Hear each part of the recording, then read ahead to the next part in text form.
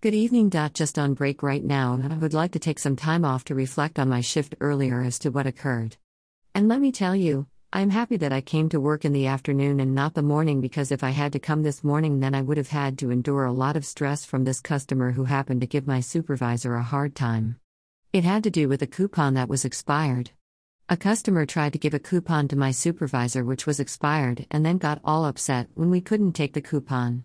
Then the customer stormed out of the gas bar and decided to complain to management after giving some obscene gesture to my supervisor. Then management phoned the gas station and told her to give them the discount while the coupon had already expired. Like, how is that for foul? But I don't know where it is said that management in any retail outlet can decide to break their own policies and get away with it. I didn't want to say this, but this incident that I heard from my coworker told me right there that most management can get away with doing things like this if they know the customers or they are friends with it. Now I think that there is a big problem with bringing on friendship or popularity when it comes to business.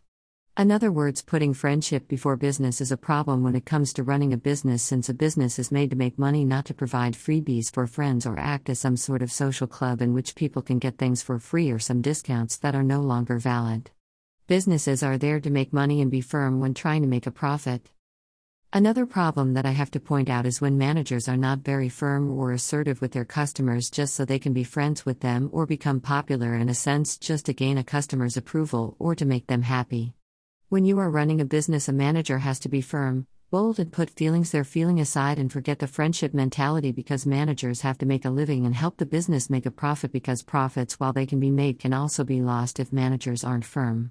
Of course, employees for the most part lose respect for their employers if they try to put in friendship before business and are not firm with customers who have the intention of giving employees a hard time. I know this was a long entry, but I had to come out and say my piece about this because what I heard tonight was not a good example of running a business and gaining respect from customers and employees.